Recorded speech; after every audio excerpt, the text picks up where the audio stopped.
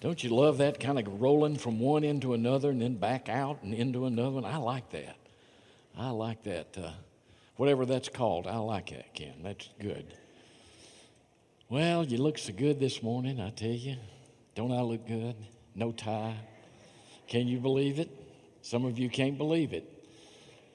I can't believe it. But anyway, we're getting ready to have a miracle at the picnic.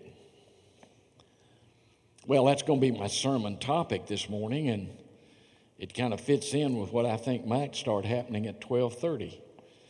Miracle at the picnic. Be finding John chapter 6. John chapter 6.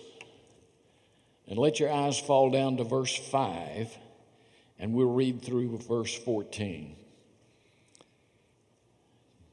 John 6, beginning in verse 5. When Jesus then lifted up his eyes and saw a great company come unto him, he saith unto Philip, Whence shall we buy bread that these may eat? And this he said to test or to prove him, for he himself knew what he would do. Philip answered him, 200 pennyworth of bread is not sufficient for them, that every one of them may take a little. One of his disciples, Andrew, Simon Peter's brother, saith unto him, There's a lad here, which hath 5 barley loaves and 2 small fishes, but what are they among so many? And Jesus said, Make the men sit down. Now there was much grass in the place, so the men sat down, the number about 5,000. And Jesus took the loaves, and when he had given thanks, he distributed to the disciples, and the disciples to them that were set down, and likewise of the fishes as much as they would. And when they were filled, he said unto his disciples, Gather up the fragments that remain, that nothing be lost. Therefore they gathered them together and filled 12 baskets with the fragments of the 5 barley loaves, which remained over and above unto them that had eaten. Then those men, when they had seen the miracle that Jesus did, said, This is of a truth that prophet that should come into the world. This is a story that we've all heard since we were small children. It's a story of the feeding of the 5,000. And I believe it's a perfect backdrop to what we want to think about on this particular day in the life of this wonderful church. Now, folks, let me just admit something to you that you probably already know. Maybe you don't. I'm a country boy. Oh, I know I look like a city slicker, but I'm a country boy. I grew up in the country. In fact, when I was a small boy, my mom and dad moved to town, and town had 250 people in it. We thought we were really something when we moved into town. But I'm a country boy. And so I revert back to my country upbringing throughout my life. I just can't help it. That's who I am. And when I hear about a group of people sitting down on the side of a hill in the grass and eating, it's a picnic. I don't know what you want to call it, but it's a picnic. And that's exactly what takes place here in the 6th chapter of the Gospel of John. It's a picnic. The people are there. They've been listening to Jesus, and now they're getting ready to eat. And so they just break out what they have there, and you know the miracle. And they have a picnic. In just a few minutes, we're going to have another picnic. And I believe the miracle that occurs here in the Gospel of John has great bearing over the miracle that we're going to see at the picnic today. A miracle that is continuing, but a miracle that today will take shape in a whole new and wonderful way as we begin to visualize and see what God has for us. Now, there's several things in this story that need to be said in order to put it in a frame of reference. First of all, there was a throng of people. The scene is on the eastern shore of the Sea of Galilee. Here it's called the Tiberias Sea. Herod Antipas had founded a city on the western shore, and he named it for Emperor Tiberius. Herod had, as the story continues, Herod had murdered John the Baptist. And because of that, there was a group of people that were close to Jesus that wanted him to lead a revolt. Aren't you glad this is in the book? These folks wanted somebody to cloud up and rain on somebody. They've done this to John the Baptist. Jesus, get a group together, let's take over. Well, that's not how he's going to do it, nor was it the time to do anything. And so because of that, and because of the pressure and the uproar that was happening in the group that were around him, Jesus kind of vacates the area, and he goes to the less populated side of the Sea of Galilee. He gets away from the city area, and he goes to the other side, to the eastern shore. There, he's going to recluse himself a little bit, but what happens is the crowd follows him. They travel around the sea or across the sea. I don't know how they got there, but when he gets to the other side, they're there too. And so he goes up onto a sloped area. Today it's called the Golan Heights. He goes up to this area, and because the people had followed him, the people are so wanting a miracle to happen in their own lives, because many of the miracles that had taken place were physical miracles dealing with disease and blindness and all of this. And the people wanted more of that. So Jesus takes an opportunity to teach them, because the crowd has followed him for miracles. And Jesus has a chance to talk to them about the miracle that really occurs that's greater than any physical miracle, the miracle that takes place in the heart when a person receives Jesus Christ as personal Lord and Savior. And so Jesus begins to teach. And if you read the parallel accounts, you'll find out this goes on for some time. And because of that, the scope of the problem gets huge. I'm sure the disciples are thinking as they look at their watch. They didn't have watches, but as they were looking at it, they were thinking, this has gone on a long time. I'm sure the crowd began to be a little restless. I'm sure the kids were worn out. The scope of the problem is that there are 5,000 men, and I've been around long enough. If there's 5,000 men, there's going to be some ladies there somewhere. And if there's ladies and men there, there's going to be children. So the size of the crowd is somewhat immaterial as to the fact of the miracle, but the miracle was an amazing miracle where 5, 8, 10, 12, 15,000 people are there on a mountainside listening to Jesus speak to them all day long. If you look at the parallel accounts in Luke 9, verse 12, Mark 6, verse 35, Matthew 14, verse 15, you'll find out that the day was waning. It was getting over toward evening time, and the people were hungry. Jesus starts a conversation with Philip. Philip is the CPA in the group. So Jesus starts with him, the analytical one, the one who has to make everything fit. And Jesus says something to him to prove him, to test him, because Jesus already knew what he was going to do. This did not take him by surprise. He knew what he was going to do. So he says, Philip, when shall we buy bread that these may eat? And Philip says, 200 pennyworth of bread is not sufficient for them, that every one of them might take a little. He's analyzed the situation. He stands there and looks at the crowd. Here's 8, 10,000 people, ever how many it is. And he does a mathematical calculation. Tick, tick, tick, tick, tick, tick, tick, tick, tick, tick. Back in this day, you worked for a penny a day. So an annual wage was around 300 pennies.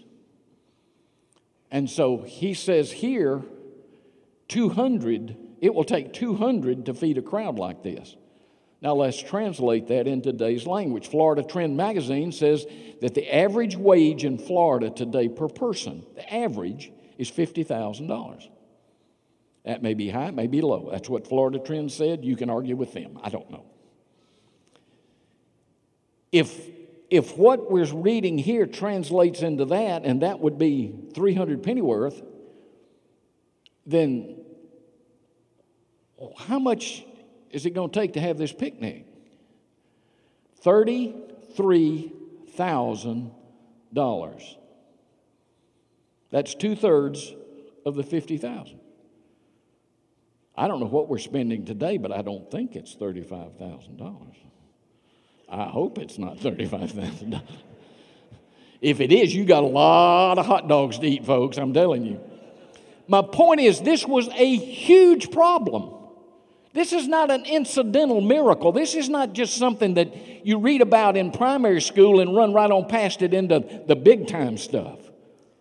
$35,000 to have this picnic, to have these folks fed so that they all might have just a little bitty bit. Well, while Philip is analyzing the situation, the stage is set for a miracle. Because what is the point? What is the point that Andrew is making, or Philip is making? Andrew's over here working on it. What is Philip saying? Philip is saying to feed this group of people, it's ridiculous. It's absolutely ridiculous. It ain't going to happen.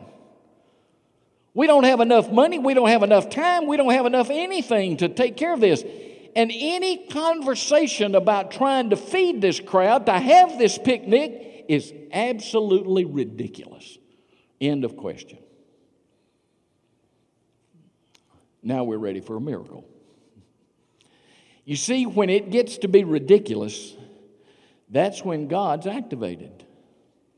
When we don't understand it. Years ago, I told Les this week. Years ago, I got a chance to meet Dr. Criswell in Dallas. I was serving a church in Texas, and we were in the top 50 churches growing in Texas out of 6,000 churches, and boy, we were really doing something good. And so I got in to see the great Dr. W.A. Criswell, and he was so kind, so patient with a young Turk. And so we were sitting there talking. He was asking me about the church, and I was telling him about this and that.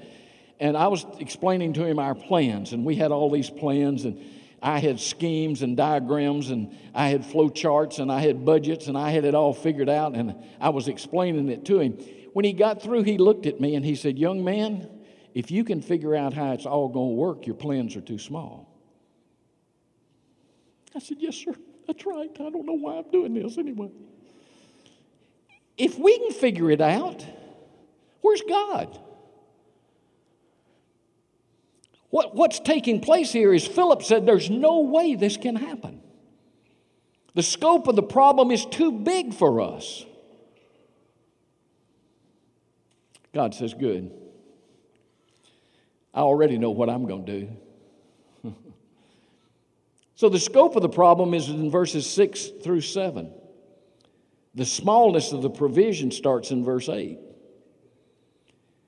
Philip's adding it all up.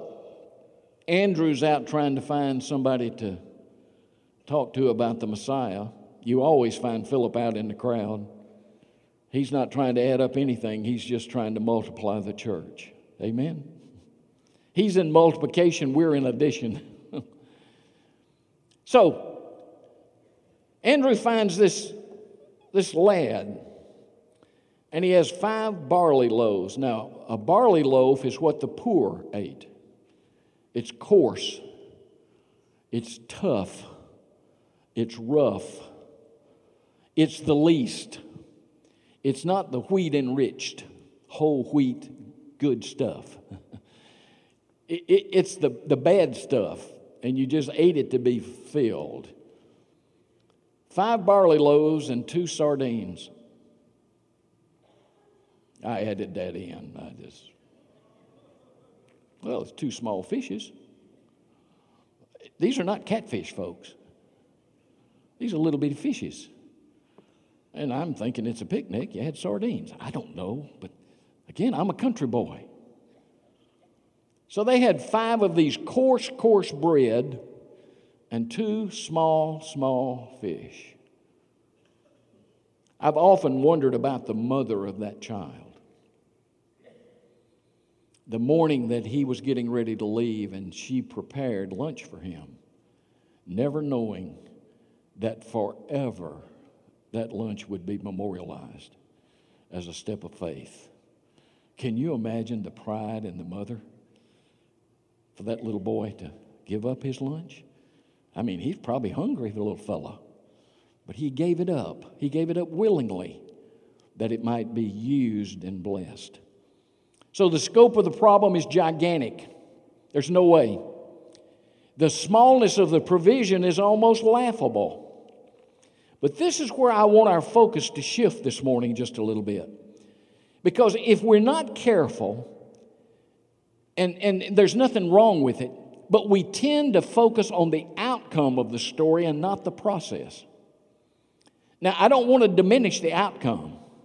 They were all filled, overflowing, full. They had plenty and plenty left. Don't misunderstand. I'm not discounting that. But that's the end result. How did he do it? How did Jesus distribute, multiply, enlarge, every way you want to put it into words? How did he do it? This is where you have to stay with me now. Very, very close. Pull up close and listen. When Jesus was here on planet Earth, he never ceased to be God. Although he was man, he never ceased to be God. But now listen to me very carefully. The things that he did when he was here, he didn't do in the power that he had inherently as the Son of God. He didn't pull rank on us. How do I know that? Because the Bible tells us. In John chapter 5, verse 19, then answered Jesus and said unto them, Verily, verily, I say unto you. Now listen to this. This is astonishing. The Son can do nothing of himself, but what he seeth the Father do. For what things soever he doeth, these also doeth the Son likewise. If you miss it, look at verse 30. I can of mine own self do nothing. How did he do what he did? Not because he was the Son of God. He never ceased to be the Son of God. But what he did here, the miracle that he does here, he did because he abided in the Heavenly Father. And whatever the Heavenly Father told him to do, that's what he did. Whatever the Heavenly Father told him, elsewhere it says, some of the folks said, we don't like the way you're talking. He said, I'm just speaking what I've heard. Been talking to the Father, and I'm just been, you know what our problem is today? We're listening to the wrong people. We need to listen to God, and then just speak what God says and step out of the conversation. So he says, what I'm doing not in the power I have as God in flesh, but because I abide in the Father. Now let me put it a different way. What he did as a man. Did you hear what I said? What he did as a man, abiding in the Father.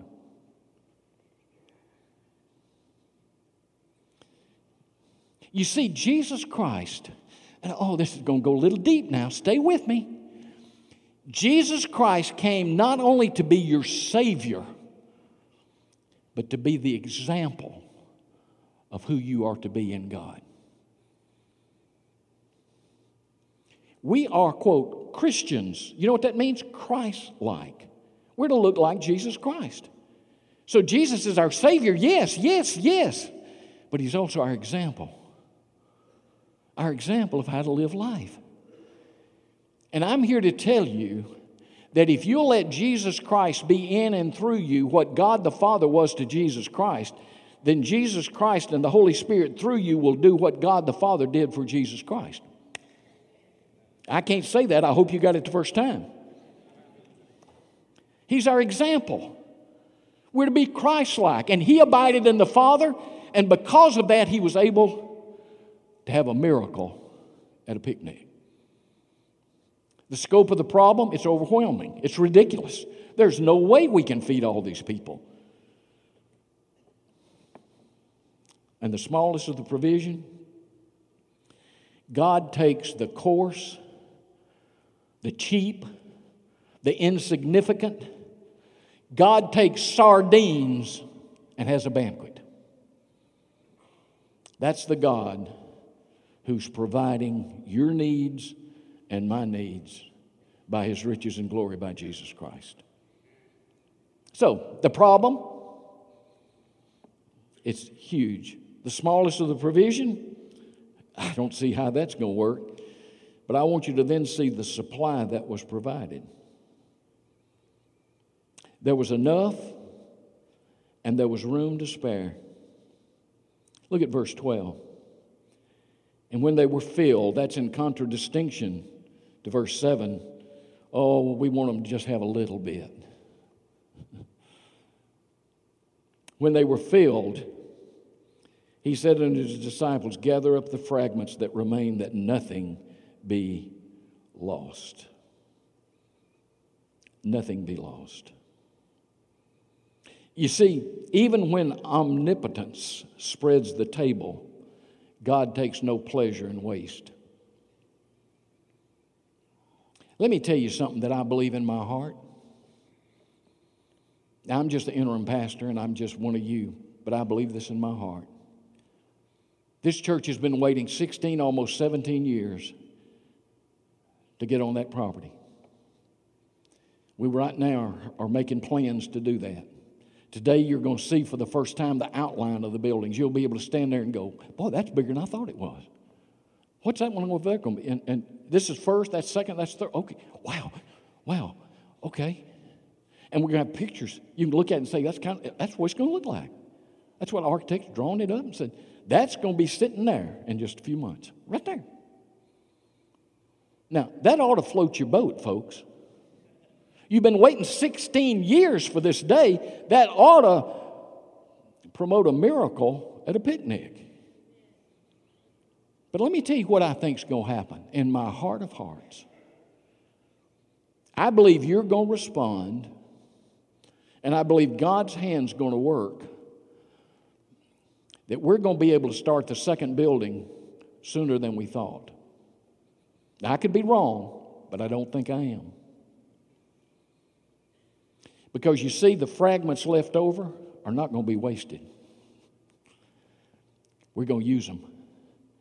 And we're going to have more when we get through than what we started with.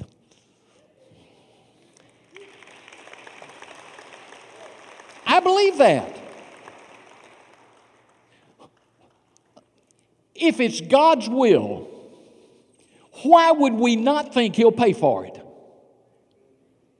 You think God says, I want to lead you to build this, but well, you're not going to be able to pay for it. Or you're going to have to sweat bullets on this one.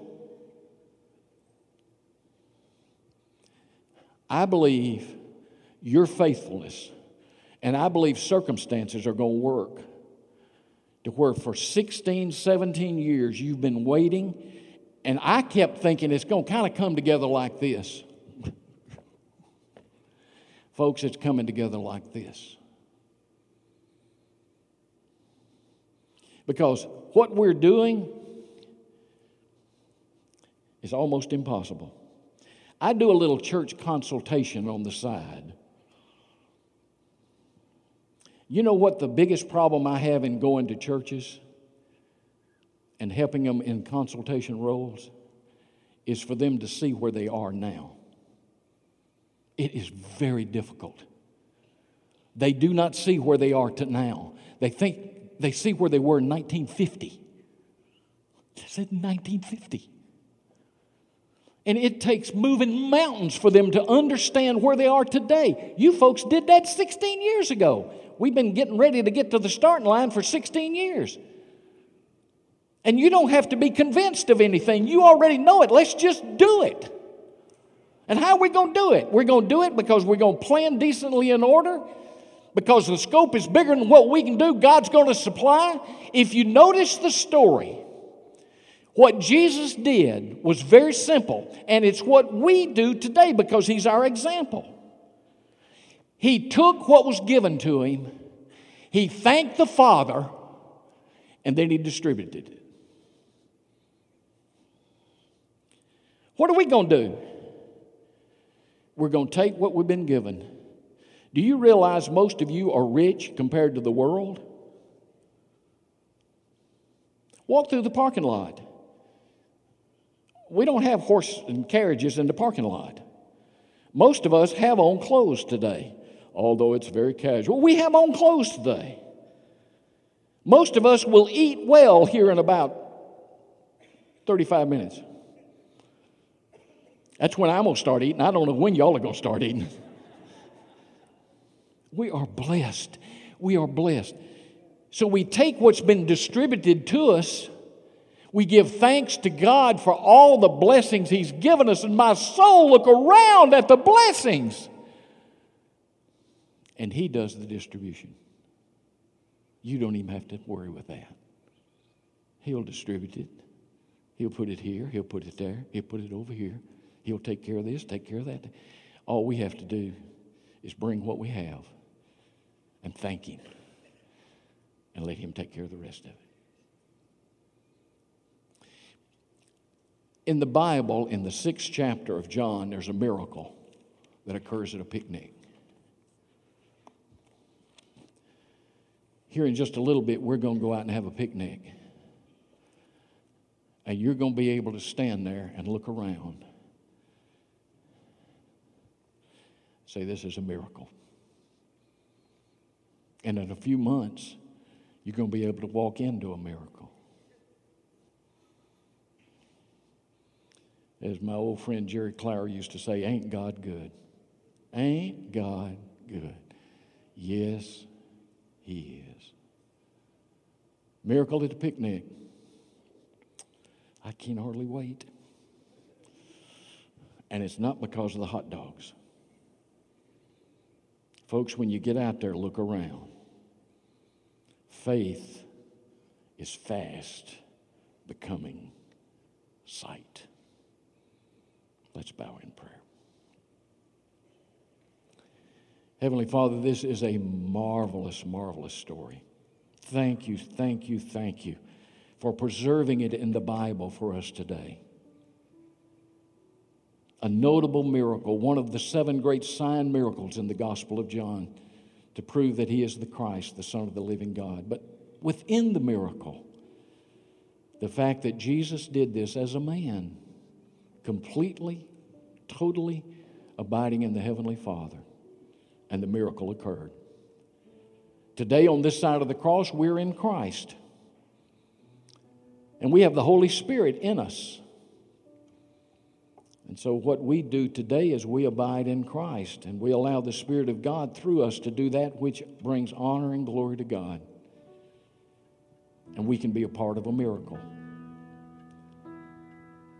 We can be a part of a miracle because we are a miracle. And miracles replicate miracles in the Christian life. So Lord, I pray today, thank you for the good weather that I think we'll have. I pray the rain holds off our normal Florida afternoon showers. I pray that we'll have a time there to be able to walk around and look at what is happening, what's going to happen, what is happening. We can enjoy the fellowship, but more than anything else, we can thank you for the privilege that we have to be a part of this. Now, before we close, if there's someone here who's never trusted Christ as personal Savior and Lord, I want to give opportunity for that. All they have to do is say a simple yes to that prompting in their heart by the Holy Spirit that Christ paid their sin debt, and by simply receiving it, they can be brought into the kingdom of God, a new creature. Old things are passed away. Behold, all things have become new. Maybe there are those visiting today and they didn't even come prepared to go to a picnic, but they just came to go to church. And somehow in their heart of hearts, they know today this is where they need to be.